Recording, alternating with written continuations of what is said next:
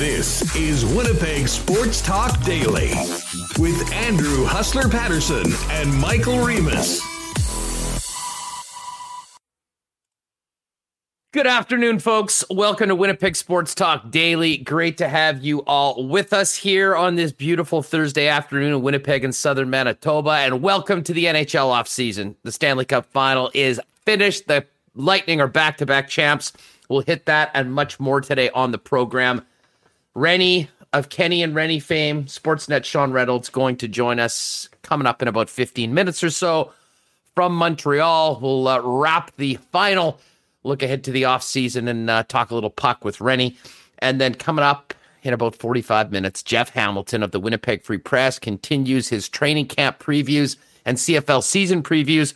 We'll get his take on the news yesterday of the shelving of the CFL XFL talks and look ahead to kickoff for training camp on the weekend for the Bombers and the rest of the CFL. As always, we're brought to you by our wonderful family of sponsors, Royal Sports, Little Brown Jug, the Nick and Nicky DQ Group, Boston Pizza, Not Auto Corp, Breezy Bend Country Club, Assiniboia Downs, Aikens Lake Wilderness Lodge, and Cool Bet Canada. Let's get right to it and welcome in Michael Remus while I welcome in everyone that is joining us here in on the YouTube. Welcome to everyone. Great to see everyone here. Hit that like button if you haven't already. Remo, we've got a lot to get to. Cup final, as well as my first excursion back into a sporting event, a sporting venue with other fans. Yep. First and foremost, how are you today? Large-scale professional sporting event, I think, is the term that the government is using these days. That's my new favorite. There's a lot of terminology that we have, come to get used to now in the last year. Social distancing, gathering, but a large-scale sporting event. I'm feeling sore. I played slow pitch yesterday for the first time, but it's a good kind of sore. I'm happy that I was able to see some people I hadn't seen in a while, leave my house past 7 p.m. So, did you strike out in your first at bat? Oh, not the first one. I think the second one. But I had said that I would. So I think it takes you a while to get used to it. Last year, we came back, and I forgot how to throw for like the first game. So I had the throwing down, but I'll never. This is my peak right here. This trophy. I'll never be that again. Sorry. No doubt it. Hey, listen. Why don't you throw out a tweet that we're live? Make sure everyone knows that there is one there. There is one. Go give it an RT.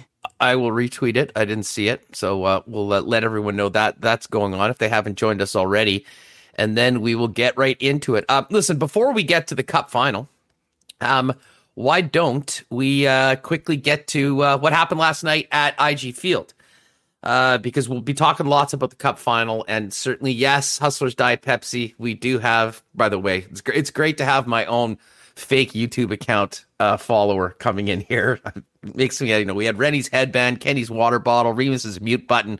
It's about time Hustlers Diet Pepsi got a little bit of love. But yeah, went to the game last night, and it was weird because, of course, it was a 9:00 game. I mean, originally they were planning this schedule without thinking that fans would be available to come. So ideally, I think for a lot of folks, it wasn't really the plan. And I think, it happened so quickly. I don't think a lot of people knew about it, but there was a few hundred people at the game last night. It was an absolutely glorious evening. My old pal, Nick Ziff, who we'll be doing football picks with again as we get into the fall, he and I walked over from his restaurant, and it was, can't even tell you how great it was to be back in that stadium, our beautiful stadium. It got me excited for August 5th and the Bomber opener. It certainly got me excited to take in more Valor games. And unfortunately, as far as the game went, really fun game. Valor ended up losing 2-1. An absolutely incredible goal disallowed on, and listen, I'm not a soccer expert by any stretch of the imagination, but I did speak with some people within the Valor camp, and I think everyone agreed that our boys got hosed last night. Should have been a 2-2 draw. It ended up being a 2-1 loss. They're still 3-1 on the season. But honestly, the score of the game was absolutely secondary. It was great to see a number of Winnipeg Sports Talk listeners out there that popped by and said hi. Shout out to everyone that was there. And we'll look forward to doing that again very soon. Reem, lots of questions, though, from people about, hey, how did it work? How did the tickets work? How did the vaccination card work? What about concessions, beers, hot dogs, all that stuff? And here is the official report. First things first, getting into the stadium was a breeze. We had come about 5 minutes into kickoff. So, and again, this was a very small crowd. I mean, as we discussed, there was up to 2,000 people there, but with the 9 o'clock start, with it being double vaxxed, you certainly didn't have the full complement of even a normal Valor game. But those that were there did not care. It was a glorious night. But anyways, going in, you scan the tickets, but the first thing you have to do is show your Vax card. I just had, a screenshot of it on my phone. And obviously to make sure that it corresponds with you, you've got to show your ID. So ID, quick scan, took 10 seconds, boom, in, scan the ticket, and we were in. Could not have been easier. And shout out to all the people that were staffing the event. We then went in and we're wondering what was the concession story. A couple of the concessions were open. And it was, I was speaking with the two ladies that were at the concession, and they were just so happy to be working again. It was just such a great vibe at the park last night. And, as I said, the game itself, the final score was somewhat secondary. It was great for people to get back to work, and it was certainly great for fans to get back into the stands. I got to give a shout out to the Valor Army there in the trench in the corner, banging that drum, singing songs all game long. Really adds to a great atmosphere. And our old pal Ryan Brandt, actually, who's now in the bubble for the 5 weeks or whatever, working down. So it was great to see everybody. As far as the concessions go, I mean, obviously it wasn't like a regular Bomber game, but they did have concessions open. I just had coincidentally a Diet Pepsi at the game, but I know Zip grabbed a beer. There are the rules where you have to get food with beer, I think, are sort of interesting. Essentially, you get a bag of chips with a beer. So I guess that's how that works right now. And we'll see whether those rules are still in effect come next week. But the next game is at 12:30 on Sunday afternoon, which unfortunately is probably a terrible time to get soccer fans out for the game because, of course, 2 p.m.'s kickoff between England and Italy in the biggest game that will happen all year.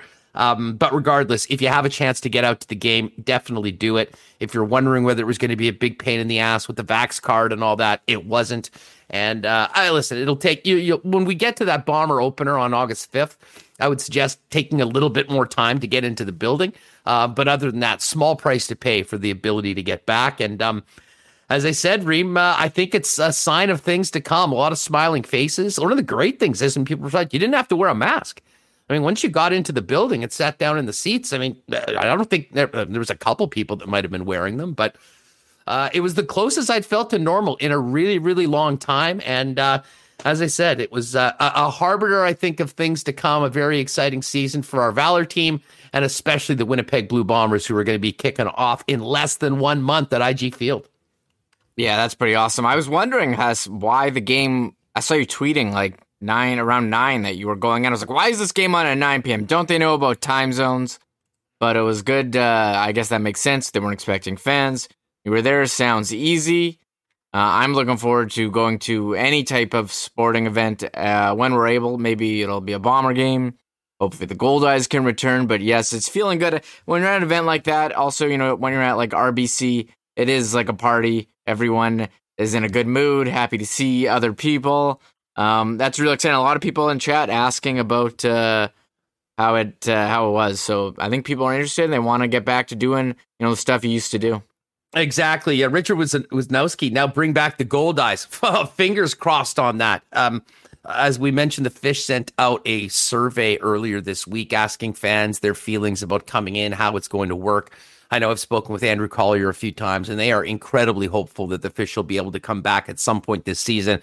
Nothing happens until the border gets open or things get changed on that. July 21st is that next date that we're looking to see. I have a feeling it might still stretch in maybe till around the August long weekend, but we will see. Hey, Quebec Canada in the chat. What up? I don't know whether that's Pat Gregg. I know it's not Chris Abbott, because Chris, I'm incredibly jealous, is right now he has made his return to Vegas, and I've been jealous following all of his thoughts. But yes, we do have NHL Stanley Cup odds for next season up.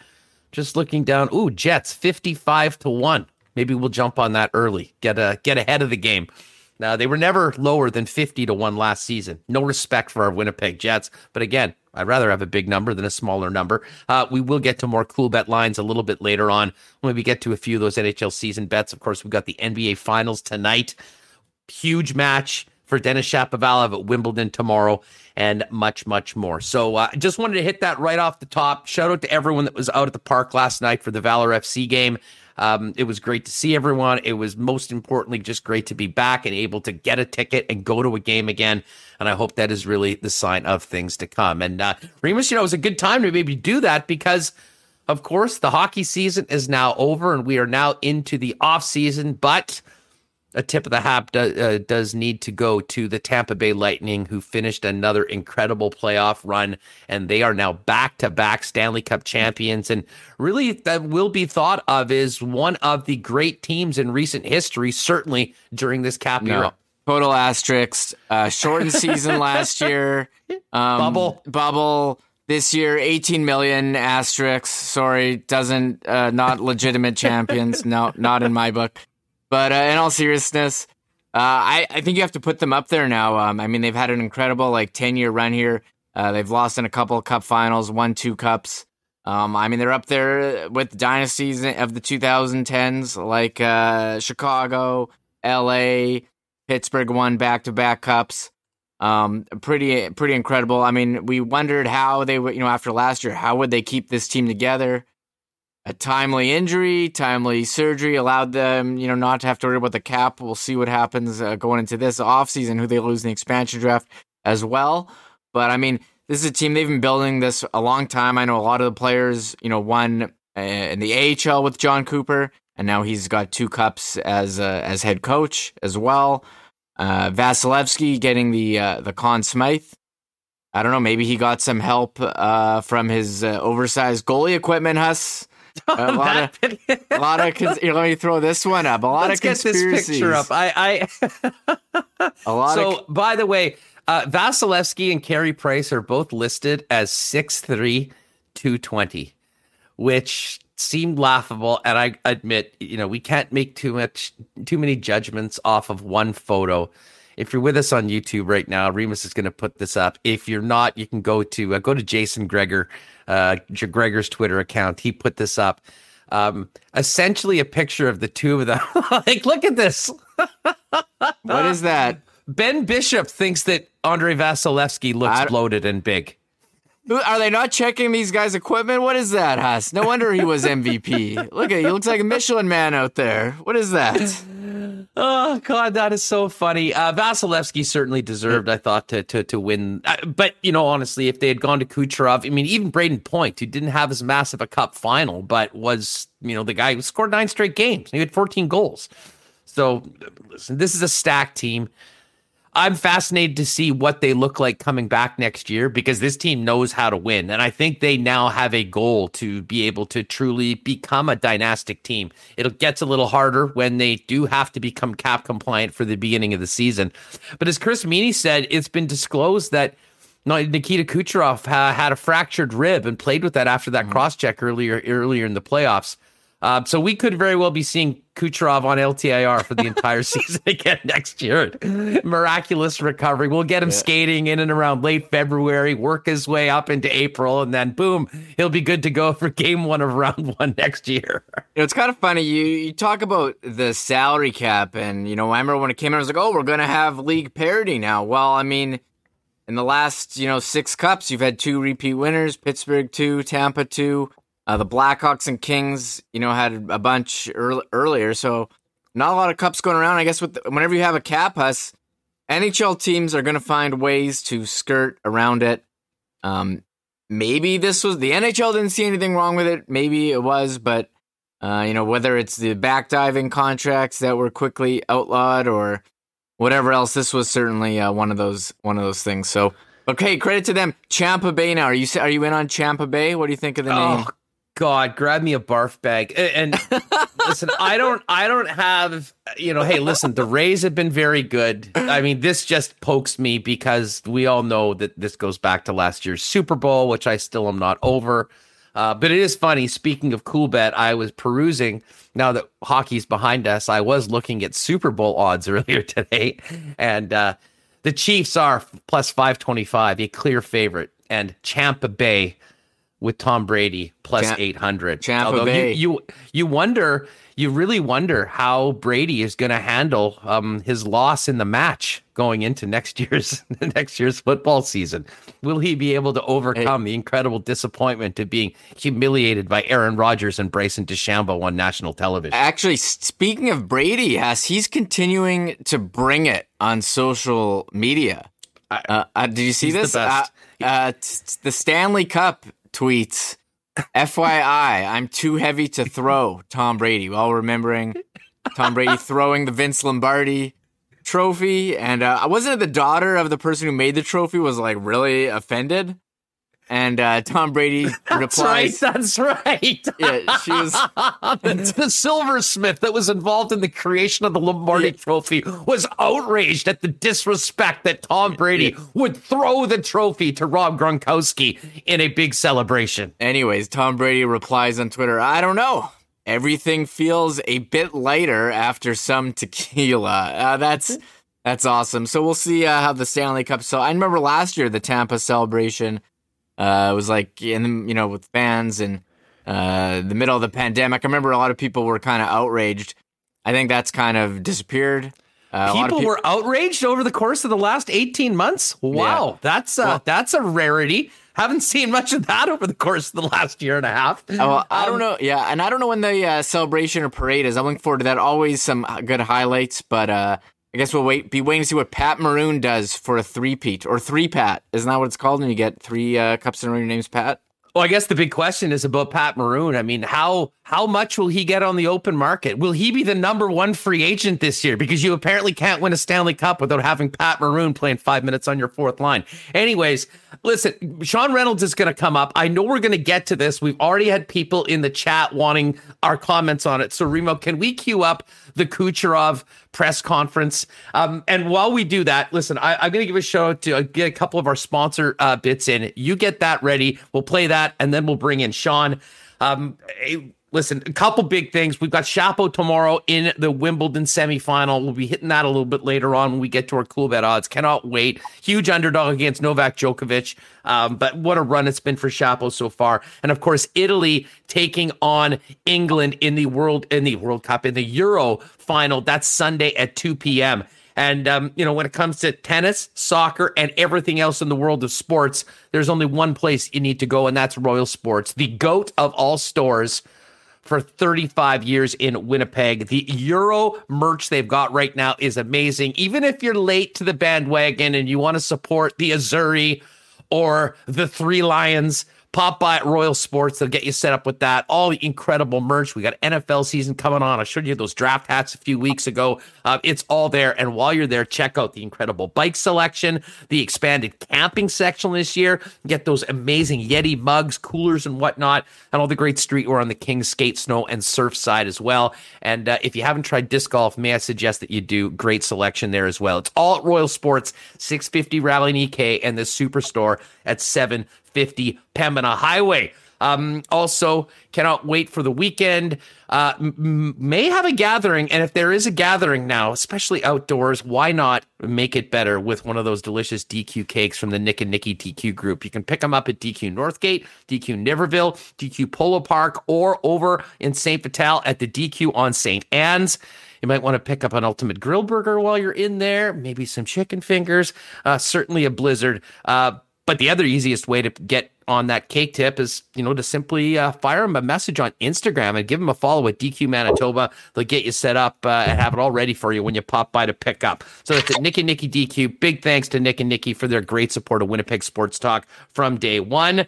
And gotta say, now that we're finished the final, we're not finished the finals, and there may be a visit at a BP lounge or patio to watch the game tonight. While you're there, especially if you're on the patio, check out some of the great selections on their new summer menu, including the Bulldog Margarita Fishbowl, the White Sangria Spash, this Peachy Mojito Royale, or the Galaxy Fishbowl, and two great new sandwiches, the Burger Italiano. Might be selling a few of those on Sunday for the game.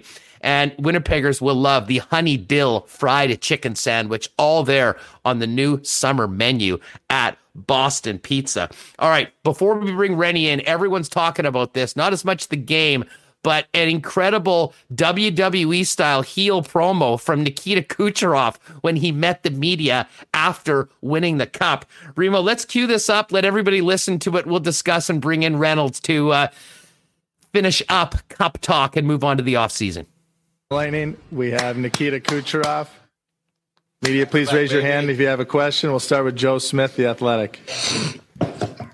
Joe, let's hear it. How would you describe your congratulations? How would you describe your emotions right now after doing what you guys did?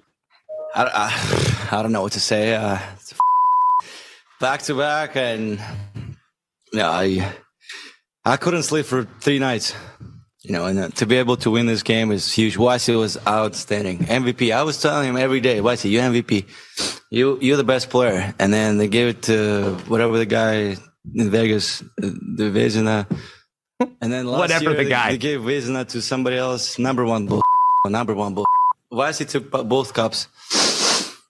He took MVP, and I was keep telling him he's MVP. He's the guy that he's the best. He was on his head today, and he kept us in the game. And another shout out by him, remarkable. Can't even tell more. I'm so happy. I didn't want to go back to Montreal, but the fans in Montreal, come on. They acted like they won the Stanley Cup last game. Are you kidding me?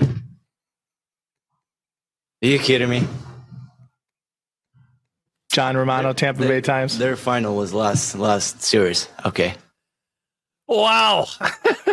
Listen, I'll tell you what, it's an interview and a 90 seconds of work in front of a mic that people will be talking about for a long time, which is different than 99.99% of NHL interviews. Listen, I'm totally here for it. I'm here. I mean, we also often talk about, we want to hear more of these guys' personalities. We want them to be themselves. And I think Kucherov was that. At the same time, when guys do that, you can make your own, you can say, hey, that guy sounded like a real douche. Hey, yeah, that was a classless way of handling it. But to me, I think it's good. I mean, unfair probably to fans of the Montreal Canadiens, disrespectful to Marc-Andre Fleury and Connor Hellebuck, didn't even get their names into it. But at the same time, Kucherov, hey, you know what? You earned that spot on the podium. You can do what you like with it. And certainly people are talking a lot about it. Let's get to the thoughts on that and the Cup final with the man himself, Sean Reynolds, who I basically is now our WST Montreal correspondent. You're still there, huh? I'm here for a while yet. I'm going to handle a garbage bag day and end of season stuff for the Montreal Canadiens. So yeah. I still have some days before I can get back and enjoy that Manitoba summer that everyone is enjoying except for me right now. Well, hey, pal, it's great to have you back in the program. Thanks so much for doing this. First off, what was it like around downtown after the game last night? Obviously the game wasn't played in Montreal, but we've seen many fans doing the outdoor gatherings, as it were. Wow, what was it like? Was there any aftermath? Did it get ugly, or was it pretty smooth?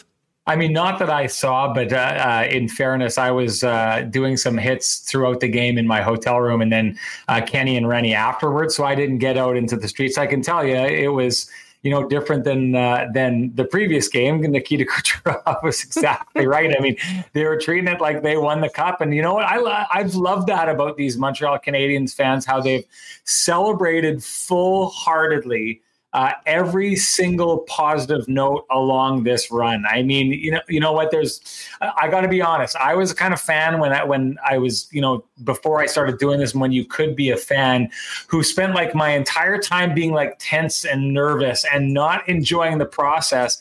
And then in times when my teams won championships, and I've been able to see, a number of them, it was almost like this exhale, right? And then you look back on it and you think, boy, I wish I could be one of those fans who, like, game one of the playoffs wins that first game and like treats it like we're going all the way, baby. Because I was always that guy thinking like, what was going to go wrong? This fan base is like, we are going all the way without any kind of reason to hope that. But what it means is this entire run that the Montreal Canadiens went on, all 13 wins that they were able to generate were celebrated to the maximum. I was walking home from the hotel or to the hotel after the other day. And I mean, right in front of my hotel was this massive throng of people. They'd shut down the streets. Fireworks were going off everywhere. I was walking through the crowd. A firework went off and whizzed like right by my head. They were enjoying themselves, and good on them for doing that. I appreciate a fan base that enjoys being fans and enjoys it to the max. The Montreal Canadiens did exactly that. Yeah. When it comes to fan bases, I don't think there might not be a fan base in sports that has more ups and downs. Like the highs are so high and the lows are so low. I mean, we heard some people checking in on you. Some people are like, Ducharme is bad luck. Get him out of there. Luke Richardson should be the coach going forward. Yeah. I mean, perspective might not be their forte, but at the same time, the passion certainly is, Sean. And I'm sure the second that you set foot in Montreal earlier in the playoffs, you were feeling that right from the get-go. Yeah, I said that the other day. I said it on the Rod Peterson show that I think, definitely from what I've seen. And when I say this, I'm talking not just hockey, any of the football that I've covered, any of the basketball or baseball that I've covered. From what I see, the Montreal Canadiens seem to be, unmatched in their intensity as fans. You get out into those events. And now I want to, because we're on Winnipeg, not radio, but because we're doing a Winnipeg podcast here, I want to make sure I get this out there. I've never seen anything like the collection of people that came out for the Whiteout Street Party. In depth, the way that Manitoba fans, Jets fans show up, they show up wholeheartedly. Everybody shows up there. So I'm not by any means saying, in defining different fan bases like this, I'm not disparaging one over the other. Jets fans show up. They are there to support their team. They show up. The crowds here were nowhere near the size of that. What I am saying, though, is you get here, and starting at like 5 o'clock, they start chanting "Ole, ole, ole" at the top of their lungs, and they don't stop until 5 a.m, right? They don't have those kind of, you don't have to get them going. You don't have to urge them on. Canadiens fans have an energy that I have never really seen before, and an ability to hold on to that energy for a real long stretches of time. And I think they've got great perspective. And I've said this before, Huss, too, that it exists because so much of this, there's so much success in this franchise that even though if you're under 30, you've never really seen the Canadiens succeed before. If you're a Canadiens fan, you grew up and everyone learns fandom from their parents, right? And from their family. And so that's why most people end up being a fan of the team that their dad was a fan of. So those 30-year-olds, their dads walked around with the swagger of having seen, cup wins in 93, 86, and then 79, 78, 76. Well, and they teach it to their kids, Sean, too. I mean, exactly. Anyone that's ever been to a game at Bell MTS Place or Canada Life, whatever we're calling it now, when the Habs come into town, I mean, you have like 22 and 23-year-olds walking around like, showing their fake cup rings. They've never seen anything like it. But I will say this, the passion and it being there right now, it's hard to describe, but that the Canadiens and hockey literally is a religion there, and it's a pretty religious place. Yeah, well, and even the camera guy said that to me. He said, like, they're not even hockey fans in this city. Like, it's not that they're fans of hockey; they're fans of the Montreal Canadiens. It's like you'd said, if you learn it from your parents, it's a family thing, it's a cultural thing. Everyone in this city kind of united and went crazy over that and celebrated it full-throatedly. And enjoyed it right up to the end. And you know what? There wasn't this afterwards, this disappointment, this kind of hangover thing. There was this real, like, I had been really interested to see if they would have lost on Game 4 on home ice, the kind of ovation that team would have got from their home fans afterwards, because I mean, it really is a remarkable run. This is a team that last year went into the play-in as the bottom seed, went into the playoffs this year as the second to the bottom seed, and really, gave everyone everything they could handle. I mean, even the fact that they lose that game, I know everyone's saying like, yeah, they were out in 5. Well, it took a defensive, performance by the Tampa Bay Lightning to get out of that game. It's a 1-0 victory. I mean, something goes right for the Habs in that game, they get a bounce. Maybe you're talking about a Game 6. They weren't outclassed. let's be clear, the Tampa Bay Lightning, I think, were the best team in the league this year in the playoffs, heads and shoulders above everybody else. I think the only thing that has made it look like they haven't been a runaway cup champion for 2 years is that Manitoba boy Barry Trotz is the best coach in the game and took the New York Islanders and made Tampa Bay look somewhat human over the last couple of years, but they're the class of the league. And even with the salary problems that they've got and the players they're going to need to shed, I fully see that the Tampa Bay Lightning are going to be right there next year, a handful for any team to try and knock off. Well, and listen, when you think about the path, and I realized the Stanley Cup final wasn't that close, but when you think about that first round war with the Florida Panthers, oh yeah, I mean, that division, they had to go through Florida and then the Carolina Hurricanes without home ice in that second round. And then a 7-game meat grinder against the Islanders. I mean, they certainly earned this. When we get into next year, 2-3 years down the road, depending on what happens if they win again, how do you think we'll look back at this Lightning team? Because we've seen many people say that, this arguably is the best collection of players, the best team, as part of the Cap era. And I know it's a strange time. They did it in shortened seasons. One was in a bubble. But when you think about what they did, focusing on the playoffs last summer and this year, Sean, it certainly goes up with some of the best teams we've seen over, the last few decades. Well, here's the deal is they've put themselves in the conversation with the likes of the Chicago Blackhawks, the LA Kings, the Pittsburgh Penguins. And yeah, I know when you're talking about those Pittsburgh Penguins and Chicago Blackhawks teams, the cores of those teams have 3 cups. So they got to win another one to fully be in that conversation.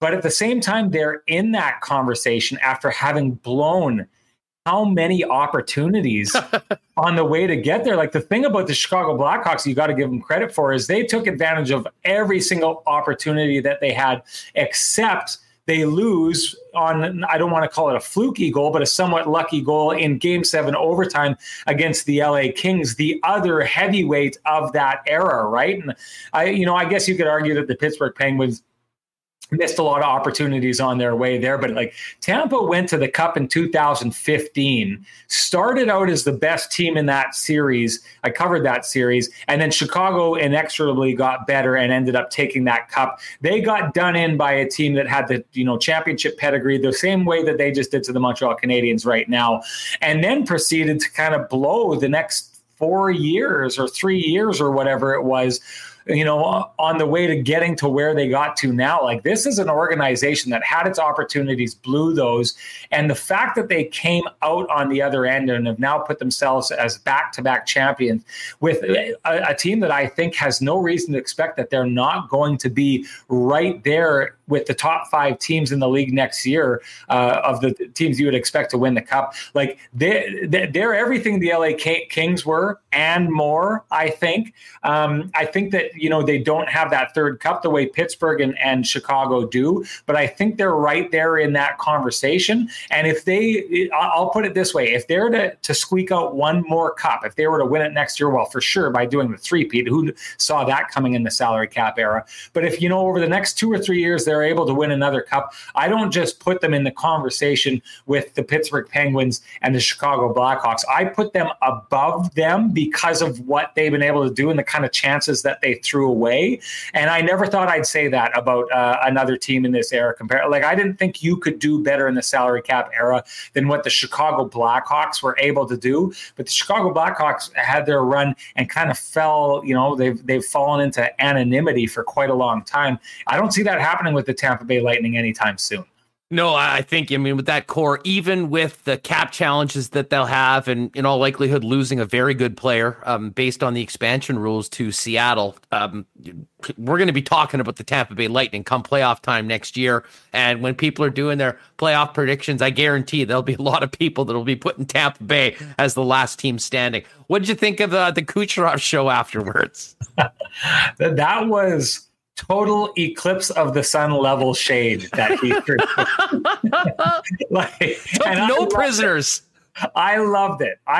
As a guy who is in here, and I'm covering the Montreal Canadiens. I cover the Winnipeg Jets. He was, taking a machine gun, taking an Uzi to two teams that I cover. And I love every last second of it. I loved his take on the Fleury and Hellebuck stuff. He's definitely, firing a flaming arrow onto the bow of the Winnipeg Jets and onto Connor Hellebuck's boat. I think it's an interesting conversation. I think you have a hard time, that we all love to have this conversation. And we know from being in Winnipeg that Connor Hellebuck is one of the best, if not the best goaltenders in the world. I think a lot of people in Winnipeg think that he is the best goaltender in the world. I think it's a hard claim to make when you've got a guy like Andrei Vasilevskiy who's gone into the playoffs and done this thing where he continually shuts out teams to close down series, amazing. Showing up at that specific time. Connor Hellebuck does not have that in his portfolio that he can point to. Andrei Vasilevskiy, when was the last time that he wasn't nominated for the Vezina Trophy? Connor Hellebuck does not have that in his portfolio. I know people are going to say, yeah, Connor Hellebuck does not have the backing of the team that the Tampa Bay Lightning have for Andrei Vasilevskiy. That's entirely true. But the fact of the matter is when they've needed Andrei Vasilevskiy to step up to the forefront, he's done it every single time. He's the guy right now. He's the standard for goaltending in the NHL, in the world. They're just kind of chasing them. And then to the Montreal Canadiens thing, I love that because to me, it's recognition from Kucherov that this Montreal Canadiens team, make no doubt about it, they look across and they take a look at what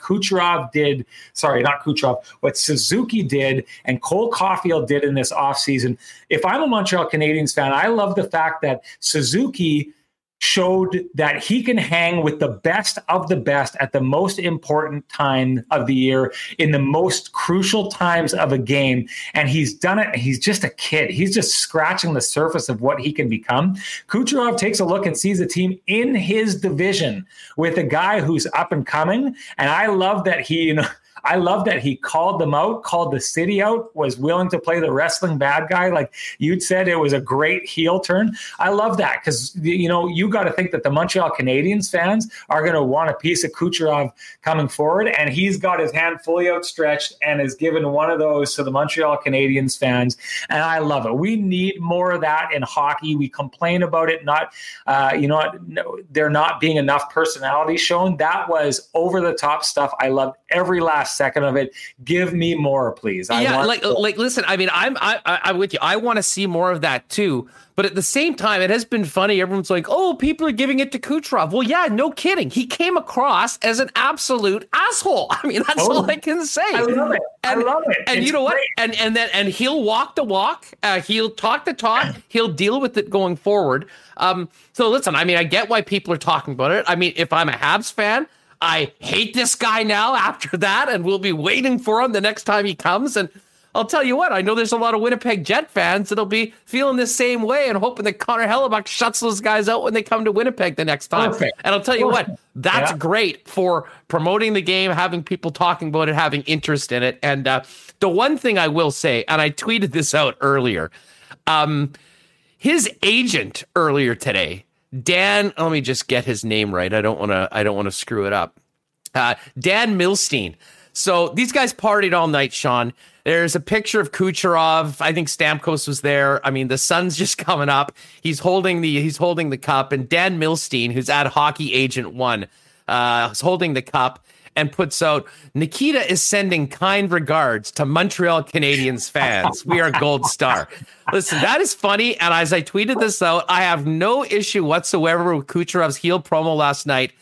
But agents should shut the hell up and stay in their lane. Players, you earned it. You have the opportunity to do it. I don't think we need to hear trash talk from players' agents right now. I totally disagree. And here's the deal.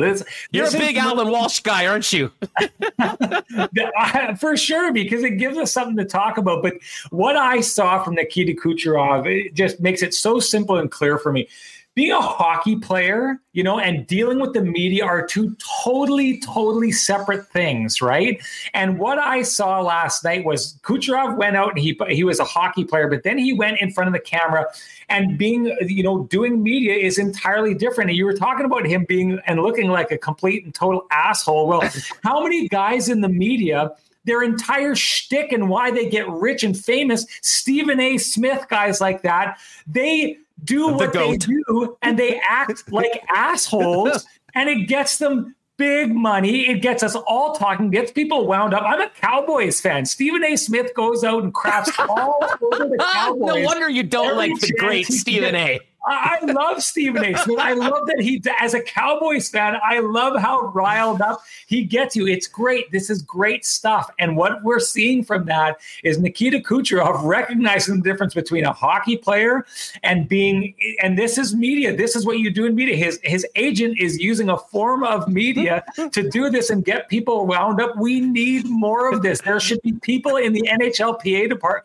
or the PA department who are saying you can go out and make an entirely different living in the media doing this kind of stuff. And we should be doing more of it. It sells the sport. People are riled up over this now. Like you said, Winnipeg fans are going to be fired up. Connor Hellebuck is going to feel, I don't know if he'll feel slighted, but he could, and he may want to stand up and prove something next year. And that's great. That's great for the game. It's great for Jets fans. It's great for hockey. More of this, please. I want it nonstop. Get his agent talking trash. Get his girlfriend out there talking trash. Get his dad out there talking trash. Get everyone out there talking trash to each other. All right, I'm fully here for you. I would love to get some of the wags going as well. There's nothing better than when a couple girlfriends or wives go at it on social media as well. Well, you're a Chiefs fan. Patrick Mahomes' girlfriend, right? Oh, yeah. That was awesome. That was awesome stuff.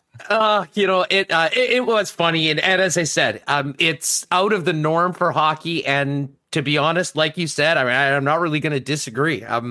The league, while there'll be a lot of hockey people that will certainly think that was classless and inappropriate and everything like that, I'm not so sure that it's not something that might actually be good for the National Hockey League, especially as they look to grow, going to ESPN next year. But let's get back to Montreal, where you're at right now. It was an incredible run. That team, the city, I think their fans have so much to be proud of, despite the disappointment that it finished. But it does put this team in a very interesting situation in that I don't think really people knew, at the end of the season with the way they were playing. I mean, the expectations weren't much. Most people thought they'd be out quickly to Toronto. And then some big questions as to what the direction of the franchise is going. Are you getting younger? Is this sort of a rebuild? Well, now you're 3 wins away from winning the Stanley Cup. I imagine this does sort of change, certainly the narrative and the conversations around Marc Bergevin's upcoming offseason, Sean. Yeah, well, they've been the way that they've been stockpiling prospects and have like a really respected prospect pool and have had so many draft picks. They've kind of been doing that rebuild, but around that aged core, right? And we saw how it worked here. Clearly, to me, I've seen enough from this that like the future of this team is Cole Caulfield, Nick Suzuki, Josh Anderson, Tyler Toffoli, Jesperi Kotkaniemi. Depending on like a player, even like Jake Evans, like Ken and I were talking last night about Danault, and I'm a big believer that like if Danault is asking for really, really big money, I don't think you can spend that on a purely defensive player. And I think what they've seen from a player like Jake Evans is that Jake Evans, if he wasn't claimed by Seattle, could be a guy who could somewhat step into that role. I mean, they put him together with that third line, and we're confident over these last 2 games in putting him out against Tampa's top line, their second line. They feel they can play any style. And you heard Dominic Ducharme talking about how Jake Evans' line was the line that they used to shut down Connor McDavid and Leon Draisaitl towards the end of the season. Like, I think that, with the money that they've got tied up with Carey Price, and that's going to be for a while, and with Shea Weber and Gallagher, who they just signed. I mean, I like that they kept him. I didn't like the number that they kept him at. I thought it was too much and for too long. I don't think they can make any more of those mistakes, but they shouldn't have to because they've got this great core to kind of build around. I think that they're in a decent spot in that the aging that is going to be done on this roster can be offset by the advancements that you expect to see in a number of these young players. And they still have, like I said, a great prospect pool of guys that they're, it's Caden Gooley, who's, they got last year, who's in the draft, who they're expecting really big things from. And I think that they're right to expect that.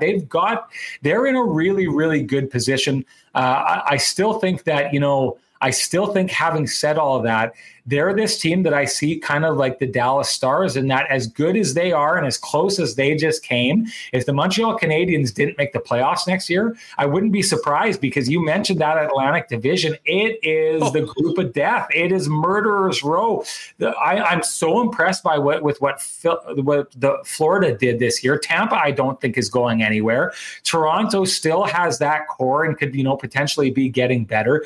Boston, they're going to retool. That's 4 teams right there. Now, yeah, sure, 5 teams can make it from a division, but it's going to be really, really tough to come out of that division. And, the Montreal Canadiens are a team that have shown to me that they can do it in the playoffs. They did it last year, knocked off the Pittsburgh Penguins, gave a really good Philadelphia team that had a lot of momentum, everything that they could handle before they got knocked out, and then pulled off what they did this year. But regular season wise, they've been last year was as good as it got for them, so they did improve, but they still remain this team that falls asleep for long stretches of the season and seems to have trouble finding offense when they need it. I think that, it would be smart to go out and try and go make a big swing and go after a big scorer to add to that lineup. And then you've got the potential to have 30 goal guys in Caulfield and Toffoli and maybe whoever you pick up. And you've got Josh Anderson, who gives you that kind of really good type of offense, that we always hear Paul Maurice talking about. That's the kind of offense that guys like Jesperi Kotkaniemi and Anderson are starting to produce. So I think that they've got a really, really good young core here. If they could supplement one more really big piece, I think it gets them into being that team that makes the playoffs every year. I think they can make some noise, and I think we've seen enough from Carey Price to see that while he may not be, the guy in the regular season anymore, he is one of the guys, or right in the conversation with Andre Vasilevsky as being the best playoff goaltender in the NHL still at this stage of his career. Well, hey, Rennie, before we go, speaking of adding one more big piece, interesting to know that we've got the thanks, Harry. Interesting to know that Vladimir Tarasenko's apparently asked for a trade. He's on a $7.5 million deal, certainly, and accomplished goal scorer. Put it this way, would that be a fit in Montreal? And regardless of the Habs, what do you make of Tarasenko? And how difficult will that be for the Blues to move him and get value, considering the injury problems he's had the last couple seasons, in your mind? Well, just beyond that, I wouldn't touch that. You know what I mean? Like, I think there's just too many good young players who are coming up. I'm fully in the camp that I think we've seen Vladimir Tarasenko's best days are behind him. Even while he was there, he seemed to be, while he was scoring the way he was, he struck me as a fairly one-dimensional player. At one time, that team really relied on him. I think they'd stopped relying on him by the time they won that cup, and weren't relying on him last season when they were one of the best regular season teams, although they had a disappointing playoffs. I mean, you're talking about a player who's a number of years removed from being the guy or an impact player. And I'll say it again, even when he was the guy, he didn't overly impress me as a guy. He just had a really good shot and got open for it. He's kind of Max Pacioretty-esque to me, in that, like, those guys, when they're scoring, are helping you like crazy, but when they're not, there's not a lot that's getting done. And I thought you saw with a player like Josh Anderson through this Montreal Canadiens run, and even through the regular season, when he's not scoring, it's a problem because you want him to score, but he still contributes in a lot of other ways. I don't see Vladimir Tarasenko as being that. If I were the Habs, I would not want to go in that direction. If I were them, and this is give credit to the Tampa Bay Lightning. I go back to 2015. They've done so well now because they've got that core that's all kind of the same age and growing up together. If I'm the Canadians, I'm spending a significant price. And I'll say this again, like a guy like Patrick Laine is exactly who I would be looking at and paying a king's ransom to try and get him there, because he's right in the wheelhouse of what the rest of your guys are. If you can get him in and lock him up, as I was saying, as that older core that they have ages out, you've got this new younger core aging in of all these players who are sitting in their early 20s right now. Suzuki, Caulfield, if they were to pick up a guy like Patrick Laine. How many of those guys do you have to give up to get Laine, though? I mean, that's the thing. Well, the thing I would say is they're clearly going to be retooling in Columbus. So they're going to want futures. The Canadians have a lot of futures. And if you could give up, future type players for that without touching that core, I think, you would send, I don't know how much Columbus is going to want for right now, because clearly right now is not happening for them. I would see their rebuild as being more along the lines of what we saw in Ottawa. And you're seeing in Ottawa the value of what that could be, right?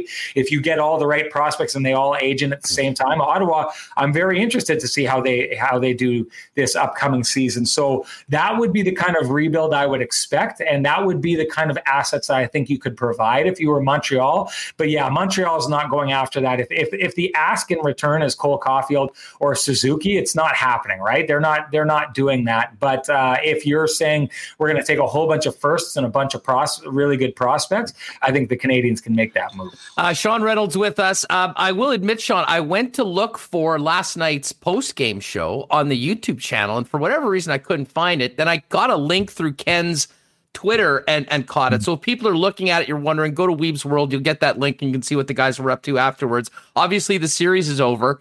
When are we going to hear from the minds of Kenny and Rennie again? I imagine you guys won't take the whole summer off. You guys are grinders.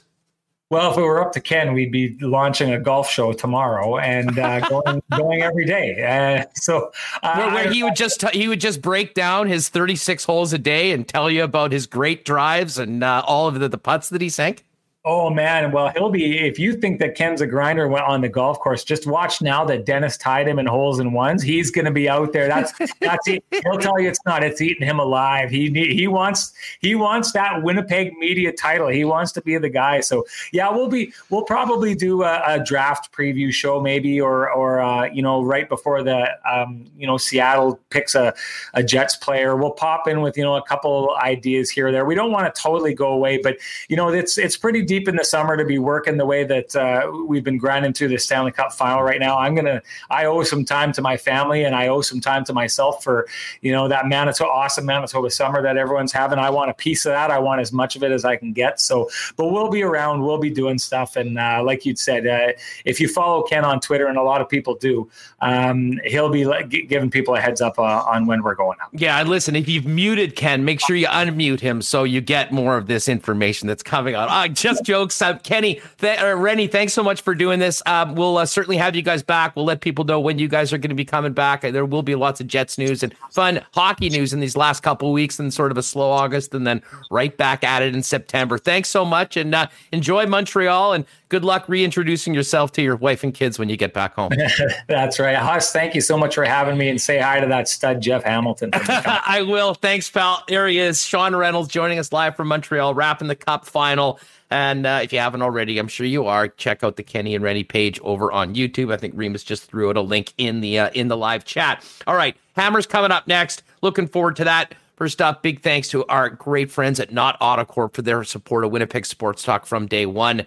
If you're thinking about a new vehicle, why not get into the vehicle of your dreams at an incredible price with the help of the Not team? Pop by and see them at Waverly and McGillivray. Incredible vehicles on site, including a large selection of Teslas. They've been a Tesla leader in Manitoba for years.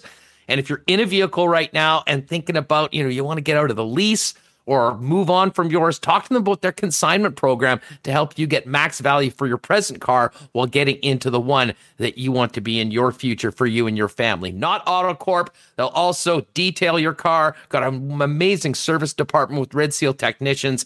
If you have any automotive needs, whether it be a new car or on your present one, find out more. Waverly and McGillivray, and you can check them out online at not.ca. Gorgeous weather coming up, heading right into the weekend.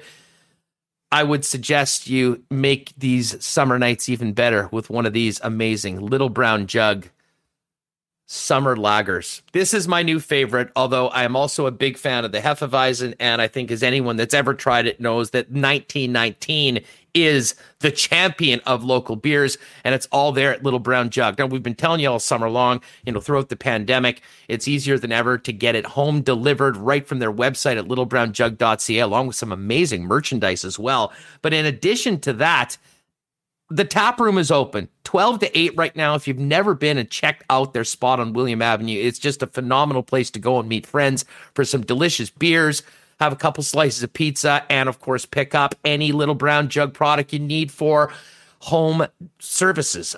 So check it out, William Avenue, and online at littlebrownjug.ca. Again, try the summer lager. And of course, Breezy Bend. And you know what? Just on the Breezy Bend note, we can't wait to get out to the course, maybe this weekend. Hopefully going to make my return to the golf course very soon. Hanging out there, hitting a few balls, getting ready to return to the game. But man, it's been a busy summer out there. The course is in incredible condition right now. If you're thinking about maybe making a new home for your family on the golf course next year, find out more on Breezy Bend. Waiting list for next year. Amazing junior program, ladies program, as well as great men's night, and so much more social activities as well for you, the whole family there. And while we're talking about Breezy Bend, a quick congratulations to Braxton Kuntz, who won the Manitoba Junior title yesterday at Shiloh. Another great product of the Breezy Bend Junior system. And we'll give a hat tip to Claire Peak as well, a public course golfer who won the girls' side of things for the Manitoba Junior title. So big shout out from to Breezy member Braxton Kuntz and Claire Peak for those Manitoba titles yesterday out at Shiloh. All right, let's turn it up a couple notches. Guess who's back? It is hammer time on Winnipeg Sports Talk. Jeff Hamilton of the Winnipeg Free Press joins us now. What's going on, bro? Have you settled into the new pad? How are you enjoying your the neighborhood and your new housing situation? Not too far away from me. Yeah, it's awesome, man. I mean, as you can tell, I got to get my crown molding up here pretty soon, but it's been nice. I appreciated the conversation you had with Reynolds. I did my second button up in honor of him. I also noted I want to double down on your sponsorship and say that Little Brown Jugs, to visit them in person, it's awesome. I've had a couple opportunities there, so it's great. So as far as a new place, awesome, man. I mean, I look forward to being the old place eventually, and and finally getting that beer. I know I've reached out to you a couple times. I'll be done at about 3 p.m. I'll be done at about 3 p.m., my friend. Wide open. Actually, I'm doing a podcast tonight. I know the 18 over par guys have been in the YouTube chat. We'll be checking that out. I'll tweet out, let you know where you can check that. I'll talk a little golf and some other fun stuff with them. Those are my boys, eh? Yeah, exactly. They were looking for the scout report on Huts. Got a couple text messages the other day. It's an open book. I don't think there's anything that you'll find that you don't see on this when I jump on that. So, hey, listen, before we get to CFL, just final thoughts on the NHL season ending. Lightning winning the Cup. Pretty amazing run for the Montreal Canadiens, but it became pretty clear pretty early in this series that the Tampa Bay Lightning were the class of the National Hockey League. And, credit to the Habs for winning a game, getting it back to Tampa. But I don't think anyone was surprised by the way this one finished up. Yeah, I don't think anybody was. I mean, just if you look at the depth on that team, it's going to be a fascinating offseason for Tampa Bay and see if they can do some of their wizardry again to get that roster as close to what they've seen over the last 2 seasons as possible. A couple takeaways from last night.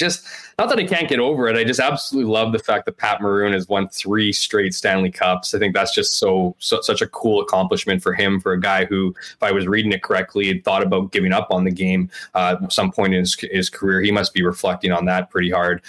Some of those post-game interviews I managed to stay up for a little bit. Kucherov was obviously hilarious, just as far as the season goes, I mean, for a shortened season, man, did it feel like it was a long one, So, it's nice to kind of put some conclusion to the year, as predictable perhaps as the final was. It was also great to see Montreal. I mean, absolute kudos to them. What they achieved this year, some of the turmoil they went through early on to then come back, and then to see Carey Price, for him to have the playoffs that he had. minus a couple games in the finals perhaps, and then to see guys like Cole Caulfield come onto the scene and Nick Suzuki continue to impress. I mean, a lot of us were thinking that Montreal would be a good team heading into the season, and ultimately they proved to be just that. So unfortunate that it was a pretty exciting playoffs, really exciting playoffs. For it to end in 5 games is, it's not exactly ideal for anybody, but at the same time, Tampa Bay was that good, and we were definitely spoiled, I think, with a lot of series leading up to that final. All right, let's get to the Canadian Football League, because training camps get open on Saturday. We've seen players come in. They're doing their quarantine right now. And I will direct all CFL fans, if you haven't already been reading in the Winnipeg Free Press, Jeff's been breaking down each and every team going into camp as we get ready for the season. But before we get to all of that, the big news yesterday was the announcement that there were shelving talks between the XFL and the CFL. What does all that mean? Is that just we're taking a time out on this? The XFL is not planning on being back until 2023, so we'll get to this later? Or is this a realization that maybe this wasn't a good idea and they're going to go their own way? I think it's the latter. When I first saw the release, my original thought was, okay, CFL, is this your work to kind of claim that conversations are off, and so that they wouldn't be. They did say at this time. Well, exactly. At this time kind of got people a little totally. I mean, not ending conversations and not really being all that specific in the announcement, right? Because I still was left with a bunch of questions. I started doing some calls afterwards, and sure enough, it is more to what your second point was, where I think they had kind of hit a deadline where both needed answers, particularly the XFL, because if you're thinking about the XFL and their perspective, they're not worried about a 2021 season and putting things on. They're worried about selling that 2023 season, and they need to have a better idea of what that league is going to look like when they go to their sponsorships and everything else, right? So I think they put a quiet deadline in place. And I think as time went by, the CFL, and again, this is kind of speculation, just like it's always kind of been speculation from that original, announcement that they were in talks, and you knew it was more serious than just conversations because they'd been talking for 8 months, and then you get this announcement, and I just think it's one of those things where, the CFL maybe realized that. First of all, the backlash, I just find it so funny. I have to bring it up again, was that the CFL was parading these numbers, these impressions, if you will, on social media that look at the CFL, how everyone's talking about them, and, 1,000,000% more than this point last year, which didn't even have a season. And, just kind of parading the fact, almost kind of arguing that any news is good news, when I think if they would have really looked into those impressions and got the opinions of a lot of people who love this league, it was predominantly negative. So whether or not they picked up on that feedback, I imagine there was a lot of people who sent notes to their respective teams, a lot of people who sent notes to the league office, who met, social. You just have to look at Randy Ambrosie's profile to see how many people reached out to him to share their opinion. Perhaps there was a little bit of that that was into play, knowing okay, we got to be careful how we go down this. And then with those conversations, again, speculative, but I think it's common sense that the league would have seen, maybe too much of their game being lost in this, and maybe recognizing that although, yes, these are great partners in Dwayne Johnson and Danny Garcia and Red Capital and all that stuff, that, we do have an identity. We do bring a lot to the table. We're established, all those things, even though they do have a broken, business model, which I think is probably helped out by the fact that single game betting probably played a decent role in that. But ultimately, they've led to the point where they're no longer talking. That's where we're at. Conversations done. They're done. They're not like one of those, let's just take a break and reconvene, at a later date. That hasn't been agreed upon. At this point in time, it's over. So any idea or any chance of an alignment or a partnership or anything, with the XFL is out the window at this point. Now, could it come back? Absolutely. But I think one of the bigger takeaways in all this was not the announcement by the CFL, but the announcement by the Edmonton Elks, who went out of their way to tweet that they were in favor of this move by the league to abandon conversation. Pleased was the word.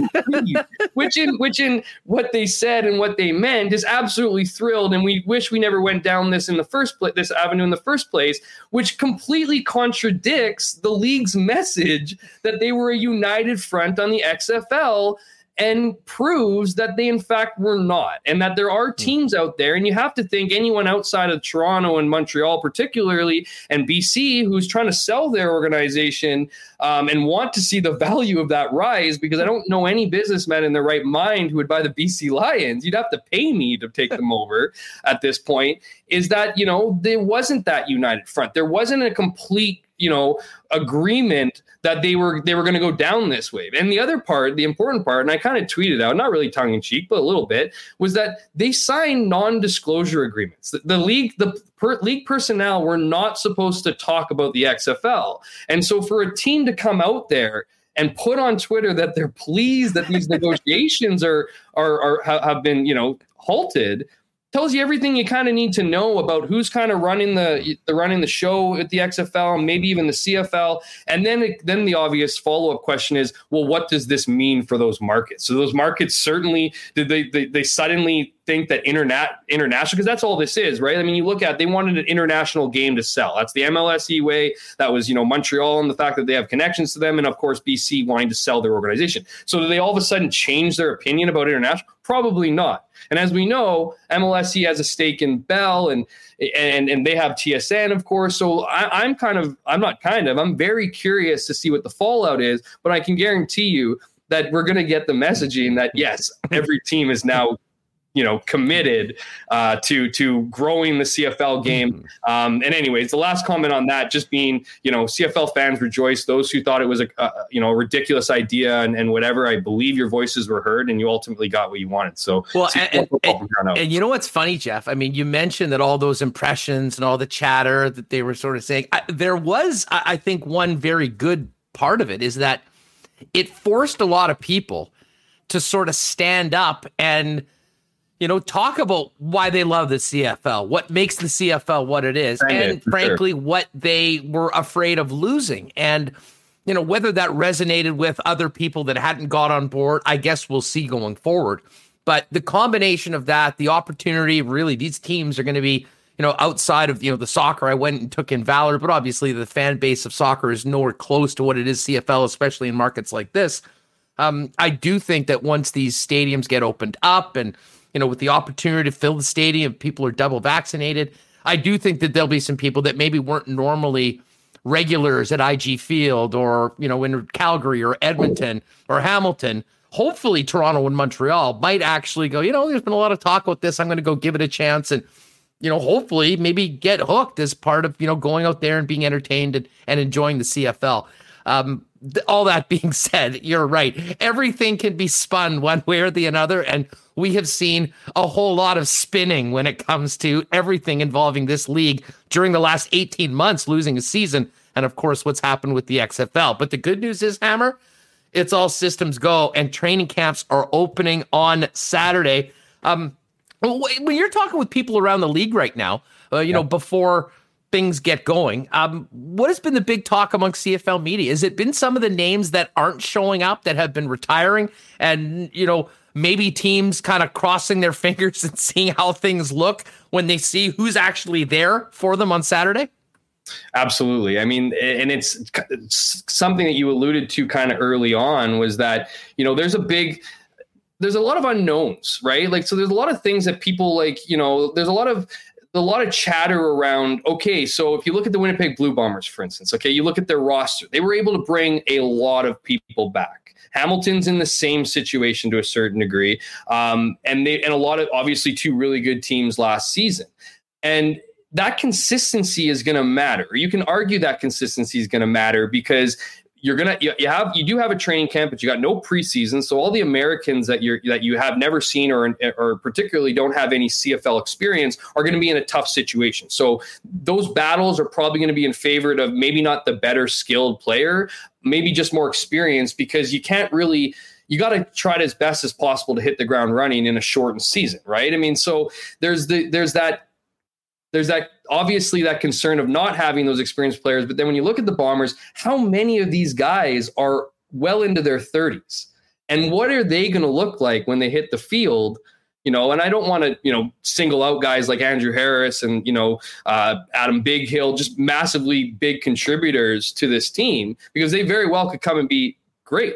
But that much time away from the game, it's not just whether or not you're working out, properly, which I'm sure would have been a struggle, particularly not knowing when seasons were, if a season was ever going to come, including this year, but also whether or not you can take contact, right? So, what are the advantages? How are you gonna schedule out training camp to ensure that you have the fewest injuries possible? Because the fact of the matter is under regular conditions, there are usually a ton of injuries to start the season. Like there just are. Guys are pulling hamstrings on the first day, second day, whatever. Those guys who didn't work out as much were exposed. And that was, again, on regular seasons. In the last year, where depending on where you lived, you might not have had an access to a traditional gym or a trainer or whatever. So you might have been left up to your own devices to figure that out. And that's a whole other element of accountability. Now, as far as storylines and stuff going to, health is obviously a big one. I think vaccines is a massive one.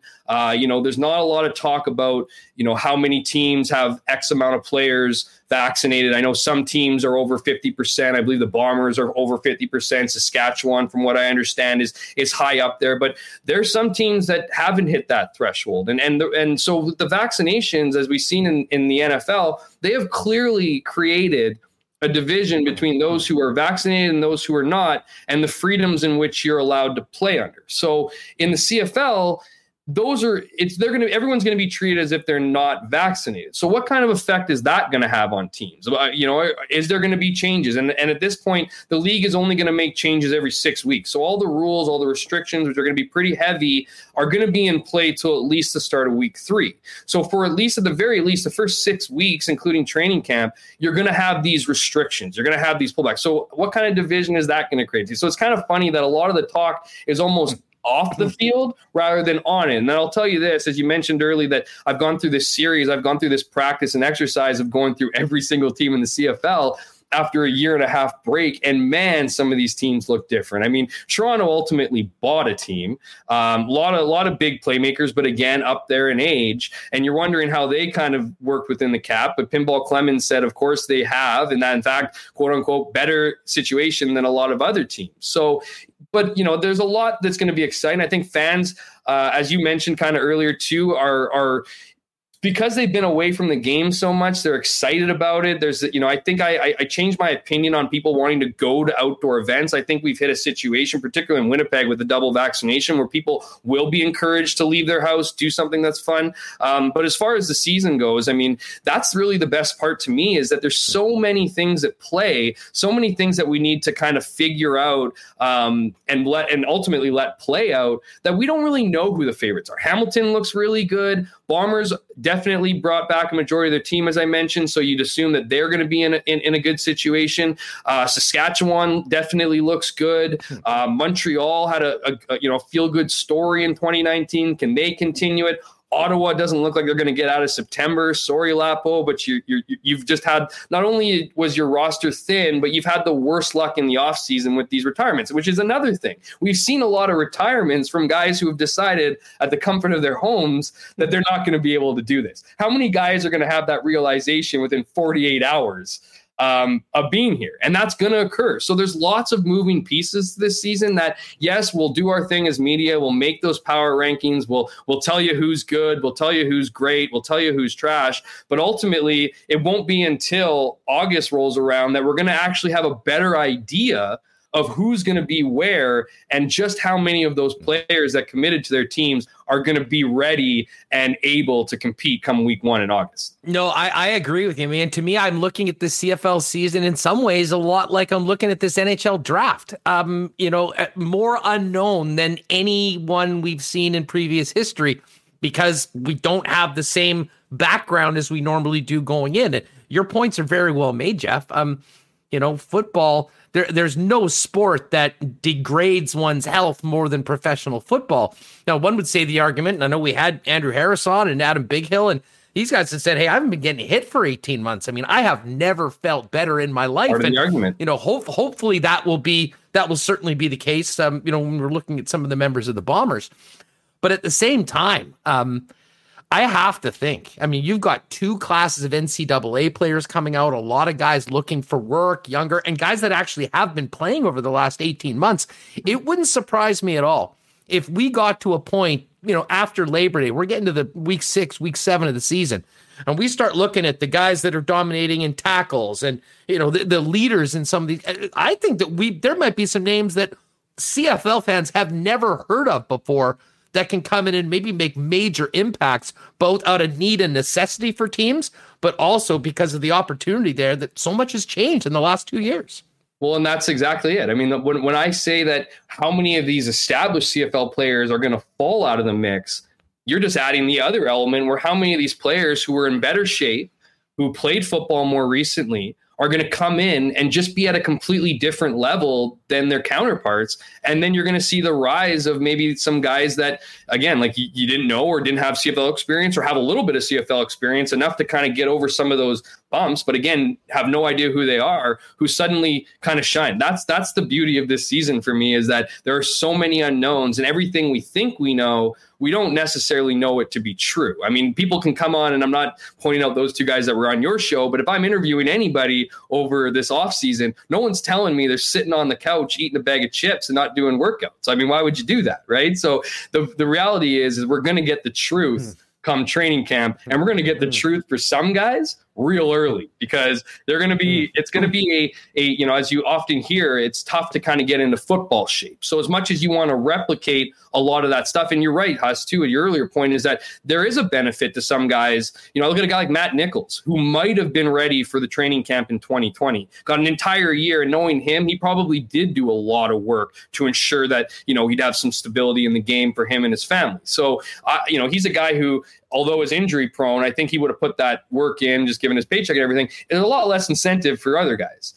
So yeah, I mean, that's the beauty of this year, the fact that we don't know everything that's going to happen, and we're setting ourselves up for what could be some pretty interesting surprises. Yeah, no doubt about that. Hey, focusing on the bottom, well, just to your point, yeah, there's never been a guy that says, hey, how are you feeling about the upcoming season? They say, well, to be honest with you, I didn't think there was a chance in hell that we'd be playing. I'm 35 pounds overweight, and I don't know what the hell I'm going to do coming to camp. Yeah, we won't get that. And there have been some players, back to the whole, restrictions on it. I mean, Brendan Labatt didn't retire. No, he just said that he's not down with that. And I've heard some rumblings from some other players, here in the city, not necessarily on the Bombers, that are, thinking twice about going there. Now, obviously, you pretty much had to make your choice already, because most of these guys had to be in quarantine in their markets and then getting into camp. But it is going to be a really interesting first week of training going forward. Focusing on the Bombers, what are the big questions for you about this team going into training camp, outside of the obvious ones that we have for each and every team, as far as where they're at after this long being off the field? Yeah, absolutely. Yeah. Besides all the other things we've been talking about, wondering what, age might do or off field stuff, there are obviously a couple areas of the roster that are, in question. I mean, when you lose Winston Rose and Marcus Sales on your boundary side, and your defense was essentially the crutch of your team, and the ball hawks that the secondary, proved to be at times. I mean, that's a tough fill-in. And right now, I mean, they don't really have a lot of guys that can fill in that spot. I mean, yes, they picked up Josh Johnson, but is he a boundary corner? Probably not. So, that's going to be an interesting spot. I mean, again, that could be given to a guy who is an up and comer who's just athletic and ready to ball out, but it was an established strength of the Bombers that's now perceived as a weakness. So the secondary is a bit of a question mark. The beauty for them is the O-line is essentially the same. Michael Couture is taking over for Cody Speller, who went to BC. That opportunity there to play. Sorry, he went to Toronto. That opportunity for them to be protecting a guy like Zach Collaros, because that's got to be a question, because Zach Collaros came in and became the hero. All right. And I'm not trying to just, constantly bring up his health. He proved that he was able to do it. He went on the road for all those games in the playoffs and proved that he's a champion and proved that he's the number one guy here. They are very thin behind him. Now, this is nothing against Sean McGuire, who I know the Bombers are high on, but if you don't have the game reps, and he certainly doesn't, I think he attempted 3 passes last year, you're a bit in trouble. Like, you're not the Hamilton Tiger Cats who have Dane Evans behind Jeremiah Masoli, right? And don't get me wrong, the Winnipeg Blue Bombers are not in a unique situation. There are other teams in the CFL that don't have a bona fide number 2. It's just, if you don't have that with Zach Collaros, and we know his injury history, there is a question mark there. So that's a bit of a concern as well. When you look at the defense side of things, I mentioned the secondary, the linebackers are still very much the same. The front is obviously good. You have Jeff Coat and Jefferson doing that. You lost Drake Nevis, but you have Steven Richardson who comes in, the stove who can play. He's not as good, but he's not a major drop off either. And you look at the offensive side of the game. I think I still think there's a bit to be a bit wanting in the receiver position. And, I know I wasn't going to touch health, but we all know how important Andrew Harris is to this team. So he needs to be that good to protect Zach, and he's not just a guy who runs and throws the ball. He's a big blocker. So, a lot of, I don't want to say pressure, but a lot of expectations on his shoulders. And you look at the receiver group, it's kind of the same thing, and so, will Zach Collaros be able to get more out of it? I know you had Cam Meredith on your show. He's an interesting pickup, obviously, a very interesting story. Can he regain some of that magic? We've seen a lot of NFL players come to this league and kind of flame out, but he's not old. He apparently is in great shape, and the knee problems behind him. So it'll be interesting to see what he can do. But I think that's one of maybe the weaker areas. And I'm not trying to trying to show shade on guys like Darvin Adams and all the rest of the crew. Obviously, you got Rasheed Bailey and Lawler and all those guys, and obviously you have it's an okay group at best. So my point is that you also have Buck Pierce as the offensive coordinator. Now I think that's a great thing, because I think Buck has been waiting for this opportunity for a long time. And I don't know why I forgot Nick Dempsey's name, but he's obviously, had a good season last year too. But Buck Pierce is the guy that everyone loves on offense. I'm not saying I didn't love Lapo. Lapo was the mind and everything, but there's a connection with Buck that is maintained with the quarterbacks and with the offense in general. And I'm really excited to see what he brings to the season this year, because he's been working under LaPolice, which has been an absolutely incredible opportunity for him to learn. He's turned down jobs in the CFL to be an OC in the past. This is his time. So what can he do with the offense? I mean, at the end of the day, I think the West Division is going to be tough. I think there's a benefit. We always count out Calgary when we see as much turnover as we've seen, but Calgary looks like they almost have too much turnover. Never count out Calgary. You never doubt them, though. So they're probably going to finish first, but it's a very competitive West Division. And that's kind of where, you might be a little bit more critical of teams' areas, because playing in the West, you need to be better, and what we've seen from the West, there really isn't a crazy weak team. Now the East has also apparently gotten better, if you've heard those narratives. That might add a little bit of intrigue into the season. But as far as the Bombers go, they're in a good situation.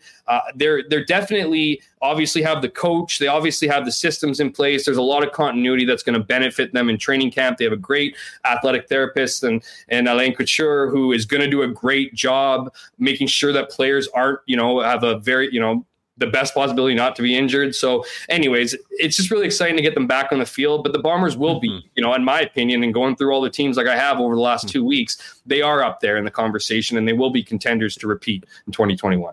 Two things for me, and we'll talk about this as we get into camp and into the season. The loss of Medlock and the long snapper. We don't talk a lot about long snappers don't get the credit they deserve. Special teams is so huge in the Canadian Football League. That's been a strength ever since Medlock got here. Can that still be? But let me ask you this, Jeff, because you brought up Lapo's gone. Buck Pierce is the new OC. Chris Streveler's gone. The last time we've seen Streveler play in the NFL in the playoffs, that's all happened since the Bombers won the Grey Cup. Totally. So you've got Collaros coming in, who's a very different quarterback. And let's not forget, the Bombers were sort of a CFL unicorn in 2019. They were a team that completely relied on their defense. They had minimal passing numbers for the most part and ran the ball both with their quarterbacks and their running backs more than any team in the Canadian Football League. Based on the changes, both roster, coaching, and especially at the quarterback without having a Streveler in the mix, how different do you think this Bomber offense is going to be, and how much more pass heavy should we expect it to be, considering how they won the Grey Cup, which is a very unconventional CFL method right now in this era? Yeah, I think they should be a deeper throwing team for sure. That's obviously been kind of, the knock. It's also been a bit of a strength for them. Clearly, this offense over the last 3+ years has been run through, or 3 years have been run through Andrew Harris. It was obviously a massive safety net. If you looked at, his receiving numbers and his yak yards, I mean, those added up, right? And so, what can you expect from Andrew this season will be a big one. But, as far as like this offense, you're right, Huss. I mean, you bring up a ton of good points. I mean, I think the reality is because they have such a good offensive line, because that ability to buy time and protect a guy like Zach Collaros is so massive. I mean, if they would have Ottawa's offensive line right now, I mean, I'd be talking about how the Bombers would likely finish last in the West, just because you need that time and space. And, Zach Collaros is, yes, his resume is short with the Bombers to a certain degree. And you're right, there's definitely a unicorn element to that, and that the defense, drove them to the Grey Cup. But you also got to understand that this guy's Zach Collaros is a lot more mobile than Matt Nichols and can extend plays. Now, what Matt Nichols was great at was being risk averse. And it almost kind of got to a point where it was almost excruciating because he never tried those plays. And those plays being like the one where you go back to that last ditch effort play from Zach Collaros to Darvin Adams in the back of the end zone, that would not, I wouldn't even give you a percentage of the times Matt Nichols would complete that. And again, this isn't a shot against Matt Nichols as a player. It's just the way he worked and how risk averse he was. He wouldn't even have made that throw. It would have been in the upper deck stands. And, because the guy doesn't do any negative body language, he just would have went to the sidelines. But the fact that Zach Collaros is capable of doing that, and it's not just that play, because it's easy to point to that play and go, wow, what a play or whatever. If you looked at his game film, he's not afraid to fit balls into small windows. Now, could that end up costing him? Possibly, but it didn't. And so that fearlessness of being a quarterback is an element that was kind of missing. So I think that Buck's going to expect, with Collaros as his full-time quarterback, I mean, Strebler might even come back. Who knows? The timeline might work out. We know he loves Winnipeg. I wouldn't rule out anything. But Strebler kind of used his gifts that he had, and that was a lot to do with running. So, I mean, when you have that guy, you're going to use that guy when he's that effective. Collaros has a completely different skill set, so the offense is going to be worked around him, and no doubt will he be able to throw the ball better. And I know I was giving a bit of grief to the receivers, but they're also receivers that Collaros has worked with before. So there's that chemistry there too. And we should expect deeper balls and we should expect deeper plays just because of the quarterback play. And I also think because I don't think we can rely as much on Andrew Harris, nor should the Bombers want to rely as much on him. And I think allowing that deep ball game to progress will open up things for 33 and make his life a little bit easier than having to constantly take the ball and run with it. Yeah, and listen, I'm glad you brought up the O-line because, it's natural when we sit here, and maybe it's the influence of fantasy football, not more in the NFL than the CFL, but people still play it. And, when we watch the highlights, you're watching the highlights of a touchdown pass. You're not watching a pancake block on the offensive line. Totally.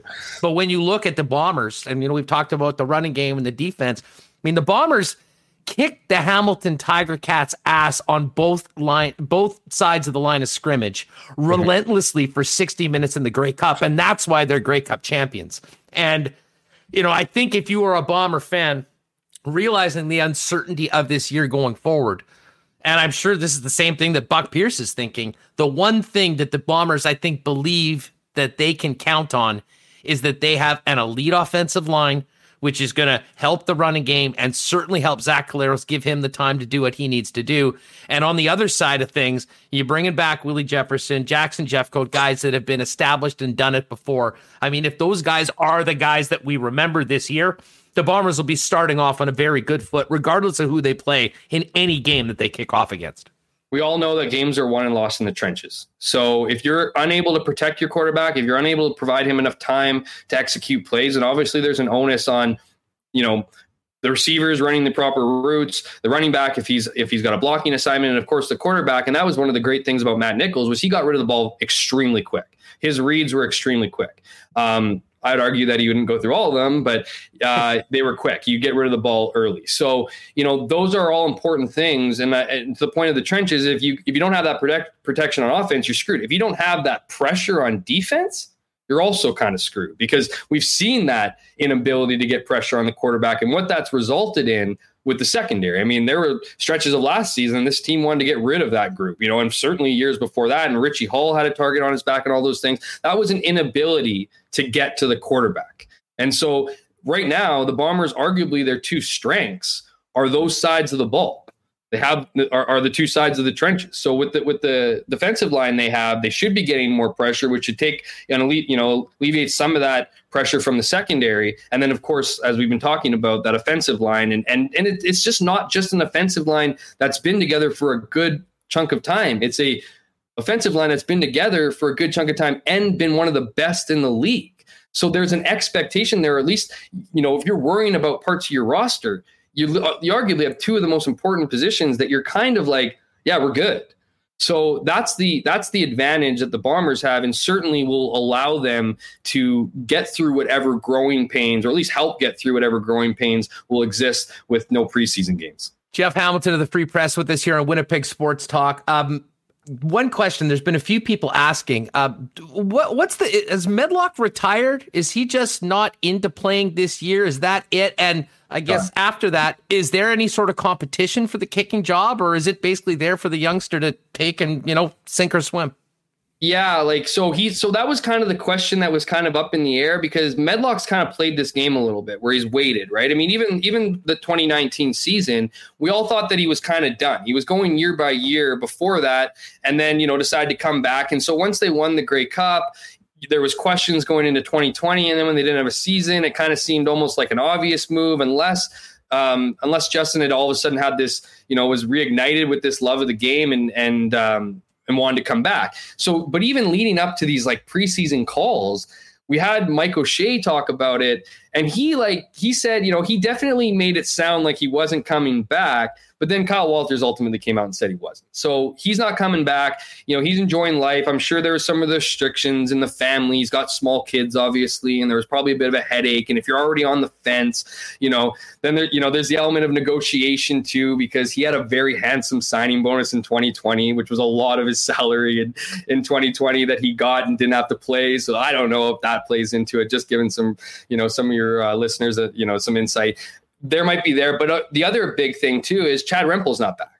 So Chad Rempel, and you mentioned the long snapper, they're like a tandem, and if you know anything about Justin Medlock, if you read anything or ever heard him talk, he was very meticulous. He is very, very, very meticulous in his kicking. And part of that, and like I said, this guy's the kind of guy who's like, there's angles and directions and coaching, and he'll make a guy like the backup long snapper do and holder do 1,000 reps, and just there's a science to it. But a big piece of that, experiment, if you will, is Chad Rempel as long snapper. So when Chad Rempel was not coming back to the Bombers, and I think that decision was made relatively early, I think it kind of spelled the end for him. And we'll see. I mean, maybe he gets bored and all of a sudden wants to. And this Mark Leggio guy who the Bombers drafted, they're, high on, which is kind of interesting to me. And I'm not saying that this guy came and he set lots of records and he was great. We've seen that before at the U Sport level. And we've seen, success doesn't translate to the CFL game really ever. Lewis Ward obviously being somewhat of an exception, but we all know his crazy story,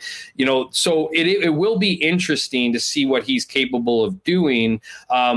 But it's just a bit of a shift in ideology that the Bombers have had for so long under Justin Medlock. Kicking was so important to Mike O'Shea because it meant points.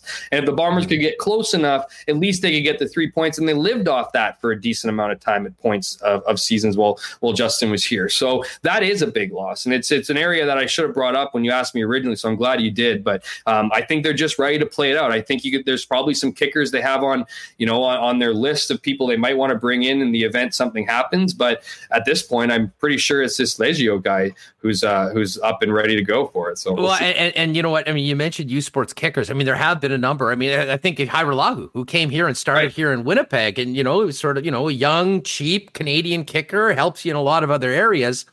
But when you go 1 for 6 and you lose a football game, they realize they have to go another way, and that sort of created the need to pay big money to get Medlock. And, it was money well spent. I don't need to explain to everyone that.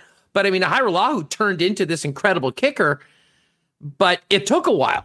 And that's what I meant. It's not that the Canadian kickers aren't good. They're good. They just take a bit of time. And can the Bombers afford growing pains at a position that, we both said they kind of coveted for quite some time when they had Justin Medlock. So yeah, it is interesting. I mean, it could be a great story. It could be a disaster, but I think the good news is kickers aren't hard to find. There's only X amount of professional jobs out there. And maybe maybe this kid comes in and he's awesome. Maybe there's a bit of a revolving door at kicker. We'll see. Yeah, Leighton Janice, bring Troy out of retirement. I guarantee you, West did say he's ready to go. He's always said he never retired. He's ready to go at any time. Exactly. Jeff, this has been awesome, man. Of course, camp gets going on Saturday. Folks, if you haven't already, get to Free Press and winnipegfreepress.com. Jeff's got a great piece on all of the CFL teams heading into camp. What's going to be keeping you busy, and what'll we be looking forward to seeing from you in the Freep? Yeah, camp finally starts Saturday, so like official football coverage is nice. I got a story brewing for next weekend that's going to be awesome. Don't want to tease it just yet, but keep your eyes peeled for next Saturday. It's going to be a great piece on the Bombers. Just kind of keep them busy, man. I mean, I'm always doing my regular kind of beat reporting coverage, whether it be hockey or football, and I always got about 5 or 6 irons in the fire on the outside, just waiting to pop out. So probably a lot of uneasy people out there. No, I'm just kidding, but it's an opportunity to kind of it is a great opportunity to get back to a beat. I will say that that's my immediate future. I will stay on the investigative stuff. I have been. There's been stories I'm digging into and constantly been working on. So that's kind of in the background, but I really am looking forward to just getting back to football and sharing some insights and talking to some guys. I think that's one of the biggest things I've missed over the last 16 months here is talking to people, talking to players, talking to people around the CFL. I think that's one of the beauties, and that includes fans, and getting emails and being able to talk about crappy losses and great wins and all those kind of things. Those are all part of the job and things that I like. So those are on the docket beginning Saturday, and we'll see what this team looks like. We're going to get an answer to a lot of the questions that we brought up over this interview. So, well, and I guess speaking of interaction with fans, I mean, we've all had such a great time, in this new medium, interacting with people on these shows. And of course, CFL 360 is going to be starting. You'll be joining DB on that. Any idea when we can look forward to the first 360 with the two of you? Yeah, we're trying to fit. We're not going to name a starting date yet. We're trying to be a bit more strategic because we want to bring the fire, right? So we want to have enough that's happening in the league, which I think you could make the argument starts once training camp starts. But that first week might be interesting. I think it might be more interesting 2 weeks down the road. It certainly will be before the season, but we're just kind of ironing out the details and trying to figure out what kind of tone we want. And it really is just a lot of fun, man. I mean, there's a lot to talk about in the CFL. There's going to be a lot to talk about this year, and all I can promise at this point is I'm not going to hold back. So, well, listen, we'll have you guys on before and let everyone know when it's happening, and we look forward to it. But this was awesome, dude, as always. Thanks for doing this, and we will catch up for one of these very soon. Yeah, when you sold that, I was like, oof, I want to try one of those soon. Hopefully it's with you at the other end of the table. So great having me on, man. Thanks a lot. Take it easy, dude. There he is, Jeff Hamilton for the Winnipeg Free Press. Give him a follow on Twitter at Jeff K. Hamilton. And I look forward to CFL 360. Going to be a show, I believe, weekly at least, with Bombing and Jeff Hamilton contributing to that. Big shout out to our friends at Assiniboia Downs. We had... Well, I'll ask Remus in a second how he did. I got one win last night. Didn't quite make the 20 back, but now to have a few winners in the last couple of days was big. We have to wait till live racing returns on Monday. And listen, we heard yesterday there will be more relaxing of some of these health restrictions, I would think, especially considering we had 2,000 fans at the soccer game last night. I see no reason why they won't be able to get at least a certain number of people in for live racing.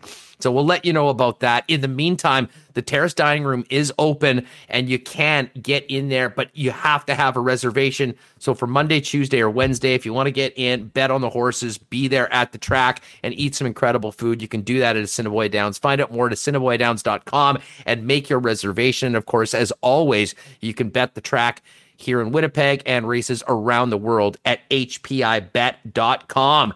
And, man, I have to tell you, folks, I know we've been talking a lot about Aikens Lake and this incredible fly-in fishing lodge here in Manitoba. I am so excited. I have not really done anything, generally fun since I went to Houston in January of 2020. And I'm counting down the days to getting out with a few close friends to Aikens next week. I'll be doing a bunch of social media out there. As I mentioned, I'll be gone Friday and Monday. We have a couple special guest hosts to come. And we'll let you know about that early next week. But if you're looking for an incredible in Manitoba vacation spot, especially if you love getting out on the water, there's nothing like Aikens Lake. Find out more online at aikenslake.com, or you can hit Pitt Turan up and get more information on Twitter at Aikens Lake. All right, we'll get to the cool bet lines in just a minute. Great to see everybody in the chat filling up some great comments this afternoon. Michael Remus back in here, and man, just that conversation with Hammer combined with being at IG Field last night for the soccer game, Reem, and I am exceptionally excited for camp to get going, and especially for the 5th of August when the Bombers and Ticats renew that rivalry. Yes, me too. I said this before here. I'm excited for CFL fantasy. Let's go. I need that fantasy football. We love playing on DraftKings. It's really given me better knowledge of the league and the players, having them in fantasy. And betting as well. It turned you into a straight up CFL guy. Like, you were always, a casual fan, I would say. But I will say this without a doubt. The last couple of years when we were doing our warm up DraftKings pools, the knowledge that Remus would drop about the skill position players from all the teams was absolutely incredible. Yes. And we'll be doing that again. I'm going to reach out to Greg, our pal at DK, and maybe we can do something cool to kick off the season. We'll have to get our boy Ben Kramer from Saskatchewan out. I think Ben might have actually popped in today. I'm not sure. But Ben will get he's a great CFL fantasy mind. And some more CFL talk, because, with the season, the NHL ending, and, obviously we're going to talk a lot of Jets going into these key dates: expansion draft on the 21st, entry draft on the 23rd, free agency on the 28th. So there will be a lot of hockey to talk about in the final couple weeks of July. But when we get to August, there's going to be plenty of CFL to talk about with the season getting going on August 5th. And I think that's really going to take us here. And that will be a main focus of ours here on Winnipeg Sports Talk. And it'll be great to talk a lot of Bombers, but also to welcome CFL fans in from around the league to join us on a daily basis, the latest goings on around the Canadian Football League. So whether we're talking fantasy, whether we're talking the lines at Cool Bet and the betting numbers, or whether we're just talking about matchups and about the local team here in Winnipeg with the blue and gold, it is on, my friend, and that's all I could think about last night as I enjoyed that gorgeous night at IG Field. Not only am I looking forward to taking in a few more Valor games, but also getting to the main event and just seeing how big that crowd can be on the 5th of August for the first time we've seen the Bombers play since they raised that Grey Cup, of course, against the Hamilton Tiger Cats. And kudos to the CFL schedule makers. I can't think of any better way and a better place to start off the 2021 season, which is so long awaited. Yes, love Bombers, Riders. Great rivalry. You'll be having some of those games as well. So I'm pumped. As I said, you said it. CFL, DraftKings. I was pretty casual. I followed the Bombers, but I'm finding myself watching like Lions, Elks on a late Saturday night. For fantasy, waiting for Brian Burnham to pull in a couple long bombs from Mike Riley. I was all over it. I loved it. So it was so much fun. And I think it did make me a fan. And if you do want to get involved with our games, stay tuned to our Twitter and in here, and we can promote that. I see, who was it? Eric said he wanted to get in on the, I like the DraftKings CFL fantasy better than the TSN game. The TSN game was so lame. It's terrible. Because that is now, I know you'll agree with this. That was like, they're like, everybody's playing these fantasy sports. We got to do something. Okay, let's put two people that have never played in charge of figuring it out and creating a CFL game. And it was, I guess it was good to introduce some people, and they sort of got the concept of picking some players, but it was a dud. So DK, hopefully there'll be some better offerings. They've had 2 years to figure it out. Yeah. I'll be disappointed if it's just the same product that they came up with before. But regardless, DK, I'm not even sure if we could do an actual league. No. That's the one thing I've never seen, people that do like their own fantasy league in CFL the way that, we do it in the National Football League. It's just with the fewer teams, it's much more difficult to pull off. There's sites that do it, but I like the week-to-week format, especially in a league with 9 teams. Like, you can't have, and the turnover, you can't have, like, season-long leagues. And the one thing about the TSN, like, people discovered, like, you didn't need to take a defense, so, like, people were just, like, leaving off defense. I was like, what kind of game is this where you can just openly, where it's an advantage to not have a player at a position. So, I mean, I kind of did it because I think I was in like the TSN league and there were some prizes, but I was like, this is silly. I mean, this is silly. So I like the DraftKings one. I think the scoring is good. The format is great as well. So and the app is amazing. I mean, just being able to click on your app, see how you're doing, how many points you need, who the other guys have. It'll be great. We will be doing that. I promise. Hopefully we can get a lot of you joining us on a weekly basis to play against us in our Winnipeg Sports Talk League. Now, what's up with Funky Pachunky today? Funky's in a bad mood or something. Besmirching the great sport of soccer. Well, bad news, Funky Pachunky. Two things on soccer. A, despite the loss last night, the Valor FC game was incredible. I cannot wait to get back. I suggest everyone taking a Valor game if they haven't already. As long as you got that double vax card, you can get in.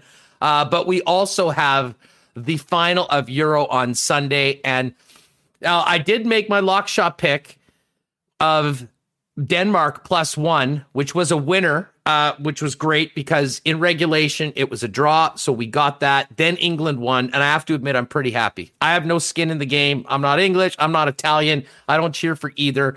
But being someone that lives in Little Italy, that knows so many English fans, this is the matchup that is going to take over sports on Sunday and really a lot of our communities here in the city. I think you'll find a lot of bars that will be full as much as they can be under the current health order of one or the other. I'm not sure we'll see many mixed crowds. And I can guarantee you, if the Italians win, hang out around Bar Italia, it will be madness. And if England wins, I know that Finn's over at Grant Park is going to be going crazy. I'd imagine the King's Head will probably be on, but it really will be fun. I'm looking forward to this. It was interesting, and we'll get to the cool bet lines right now as we talk about this. The current line on the matchup, as I pull it up, is, let's see, the outrights. Italy +105, England -119. It was interesting. This opened yesterday at Italy +110 and immediately went down to even money. So right now it's settling England as a bit of a favorite, which is surprising to me. I thought that if anything, this would be a pick'em, or maybe Italy would be favored slightly. Certainly when you talk to, the people that I respect with their soccer takes and opinions that really understand the game, that's the way they're feeling. But listen, there are so many English fans that feel that it's coming home, as they say, and I think that's affecting the lines as well. But right now, you got to check that out. -119 for England, +105 for Italy. That's the big game. We'll touch on that more tomorrow, as well as the McGregor fight. I cannot wait. Aaron Bronstetter, our great friend from TSN, is going to join us tomorrow, and we will have more on the Bomber training camp, the full Bomber preview with the great Ed Tate on what should be a great show tomorrow. The NBA Finals tonight is game number 2. Still believing in Suns in 4, although I love Giannis Antetokounmpo. This is almost a must-win game for the Milwaukee Bucks. Looking at the last 35 NBA Finals, in the NBA Finals, teams have gone down 2-0 35 times. Only 4 have come back to win. I believe the last was LeBron and the Cavs in 2016, when, of course, the Warriors blew the 3-1 lead. But right now, money line tonight, Bucks +165, Suns -192, and the point spread on tonight's game is 4.5. And right now, for the series, the Bucks +260 to come back and win. Phoenix -345. And we had, I'm not sure whether it was Pat Greggy or one of the other guys from Coolbet pop in earlier, but they did mention that the season odds for next year's Stanley Cup are already up. Remo, I guess you've got it on the thing. Sorry, so you would know. I was going to ask you who you thought the favorite was going forward. I'm a little bit surprised. I mean, the Avalanche +425, Vegas +650, and Tampa Bay 9-1. I would have thought the Lightning would at least be in that same area with the Avalanche and Golden Knights, considering where they've been. But obviously, the Winnipeg Jets way down the list. No respect for the Jets. 55-1, trailing teams like Vancouver at 50-1, Calgary 45-1, Philly 35-1. And many others. The longest shots, you know who, the usual suspects, Detroit Red Wings and Buffalo Sabres, 250-1. Worse odds, if you can believe, than the Seattle Kraken that don't even have a damn player yet. That, you want to talk about shade. How disrespectful to Steve Yzerman's Red Wings. and the Buffalo Sabres. That's so embarrassing to be worse than a team that doesn't have any players. I don't know if you saw it. The Red Wings tweeted out congratulations to the Lightning on winning the Stanley Cup. I don't know if other teams did that. Maybe Yzerman sent out that tweet himself. He asked for the password. Hey, just quickly, let me log in. I just got to do something quick. Yeah, pretty much. Hey, one thing I do want to point out, Huss, we did do a bracket challenge at the beginning of the playoffs. I don't even remember. I kind of never looked at it. Yes. But this was the Winnipeg Sports Talk. So we had one winner who had 379 points. And who is that? D. Pickett, 1974. I don't know. Excellent. D. Pickett. He had the final four correct. This guy. Wow. I don't know who it is. We'll have to send out a tweet because he had Tampa over. Who did he have? He had Tampa over Montreal in the final. Get the hell out of here. Who is this guy? We should almost bring him on and get some picks. Like, never mind. Like, hey, congratulations. Now, like, who's winning on Sunday? Let's make some money. Like that. What is it? D. Pickett? 1974. He had the final four correct with Tampa over Montreal. Incredible. Or did he have? No, he had. I think he had Tampa over Montreal. That is absolutely nuts. Well, maybe it's an Instagram handle. Anyways, we'll look for it. D. Pickett, if you're out there, if you know D. Pickett, tell him to hit us up. I'll put together some prizes for you, courtesy of some of our sponsors. That is absolutely amazing. The fact that somebody had a Tampa Montreal final with the perfect final. That's not our leaderboard. That's a different one. Sorry. Okay, that's the one for. That's that's everyone. This is our winner was not going to happen. Sorry. Okay, well, D. Pickett, whoever you are, that's still. I'm an idiot. Incredible. I'm an idiot. That's still incredible. That's true. That's true. That I'm an idiot, or that's incredible. Both. Both. Sorry, this guy won. He had Winnipeg and Tampa in the final, and Tampa winning. So. This was actually our winner. Okay, and who is the winner? I'll erase that part. Not going to happen. I guess he just picked a bracket that he didn't think was going to happen. Okay, and so not going to happen is the winner. Is the winner of the Winnipeg Sports. Yeah, not going to happen. Congratulations, not going to happen. It happened, and you're the winner, and we'll get a BP gift card for you, and maybe a hoodie as well from DraftKings. So hit us up. Let us know, and congratulations on that. You were 10th, Huss. Really? I thought check my bracket. I thought my picks were terrible. I know I went with the Jets. You had Vegas and Tampa. Yeah, I had the entire East Division wrong. Like everybody lost. I think I had Pittsburgh and Washington playing in the second round. So yeah, well, it didn't go that well. Anyways, thanks to everyone for doing that. We will definitely do some more pools going forward, and thanks to our sponsors. Clark Lawyer was right up there. Clark? Yeah, he was second. Clark Lawyer. I don't know who that is. Nicely done. I've seen Brian McFadden on DraftKings. Yeah, Hungarian Hammers. That's Toth. Is that Toth? That's Toth. Yeah, that's his name from our fantasy team. So, anyways, thanks to everyone that played. Thanks for remembering, Remus, that we did that, because needless to say, after some of my picks early on. Didn't really think I was in the mix. I was good in the first round. After the first, there's Justin F. I've seen him in chat. Where am I? 1290 sucked anyways. Who's that? There's BA. He's 49. Small Buff I've seen. Crispy Critter. Where am I? I'm like way down there. Yeah, you gotta go a couple pages forward, I think, Reem. Literally, like at the bottom. Okay, I'm not on here. I don't know. Someone's wrong. Oh, there I am. 68th. Almost 68th. Almost a nice number. Yeah, just not quite. All right, we got to get to a couple more things before we finish up the program heading into tomorrow, and of course, that is the Wimbledon semifinal between our boy Denis Shapovalov, the Canadian, and world number one Novak Djokovic. A little bit of money's come on in Shapo. I've just got Coolbet right up here. He's plus 777. I think yesterday it was plus 811. Djokovic still minus 1111. So Djokovic an absolutely huge favorite in this game. Shapo will be a massive underdog, with goes without saying, but it was interesting to hear him talk about the upcoming match after he won yesterday, saying, how excited he is, and he's playing as well as he ever has.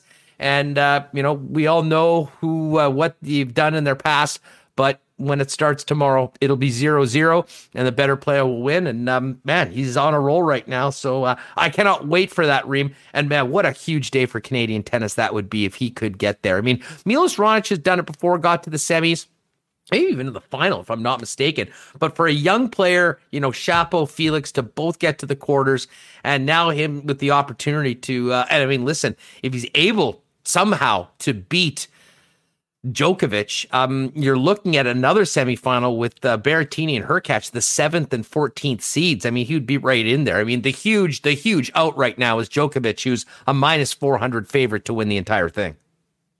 Yeah, that you don't see too many numbers like that in any sport, Huss. Minus 1,100. Not in the semis. Not in the semis. First round, second round, sure. Not now. Yeah. This is the semifinal, so. I mean, we'll see. I mean, if you think, maybe there's a chance, I mean, just sprinkle on Shapovalov for fun. I mean, if you win, you hit a pig. But I was feeling kind of good about, how he was playing. And then you look at, maybe he could beat Djokovic. Why not? Then you look at a number like that, you're like, oh, maybe not. But I'm going to be tuned in. That's going to be awesome tomorrow. Women's singles final set, quarters went, or semis went earlier today. Ash Barty, heavy favorite over Karolina Pliskova. Barty minus 227 and Pliskova plus 200 for the event. We'll get to the odds for McGregor and Poirier and the other fights tomorrow with Aaron Bronstetter. So we'll save that going forward. And for the people that are really into soccer as well, a couple great matchups, Brazil, Argentina, and Peru, Colombia in that Copa America coming up as well.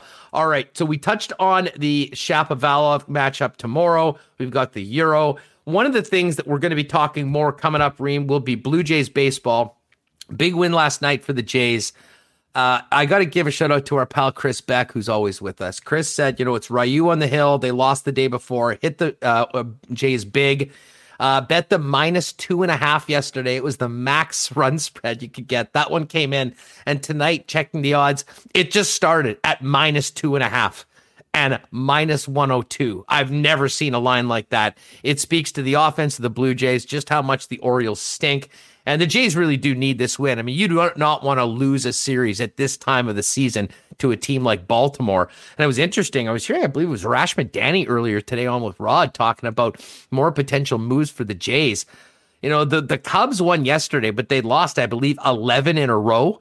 Craig Kimbrell, with 2 years left of team control, potentially out there, listen, it would cost a lot to get him out of Chicago, but when you consider the makeup of this Jays teams right now, what they need, man, an arm like Kimbrell coming out of the bullpen could be huge for the Blue Jays. But for tonight, they'll focus on pounding the Orioles once again to get another win and trying to get a little closer to the first place Boston Red Sox. Yeah, there they are. I put the schedule behind you there, 44-40. It's good. We're over 500, but 8 games back of the first place Boston. And it's funny, I keep hearing how terrible. The Yankees are. Yeah, they're not doing great. But Tampa, they're in second. Sorry, Champa. That's Champa Huss because they're the AL champs. But the Jays, stop it. 3 games back. Kimbrell, that would be a crazy ad if he were on the block. He's kind of had a big resurgence this year, and the Cubs had that combined no hitter that they didn't even know about, and then went on that big losing streak. So. We'll be tuning in the trade deadline. It's later this month, so maybe we will see some big moves coming up. No doubt about it. Okay, final topic for today. And I cannot believe it, but the Tokyo Olympics begin in just over 2 weeks, the 23rd. I kind of thought it was in August, but no, it's starting on the 23rd. And Remo, if you heard today, fans banned from the Olympics as Japan struggles with the COVID surge. Now, I will tell everyone, if you're on social media, prepare for a bunch of takes of people that'll be like, cancel the Olympics, it shouldn't happen. The exact same thing we heard when hockey decided to go into a bubble and play. I don't know why. I mean, you think we would have learned by now. If there's an issue, I get it. You can't have fans.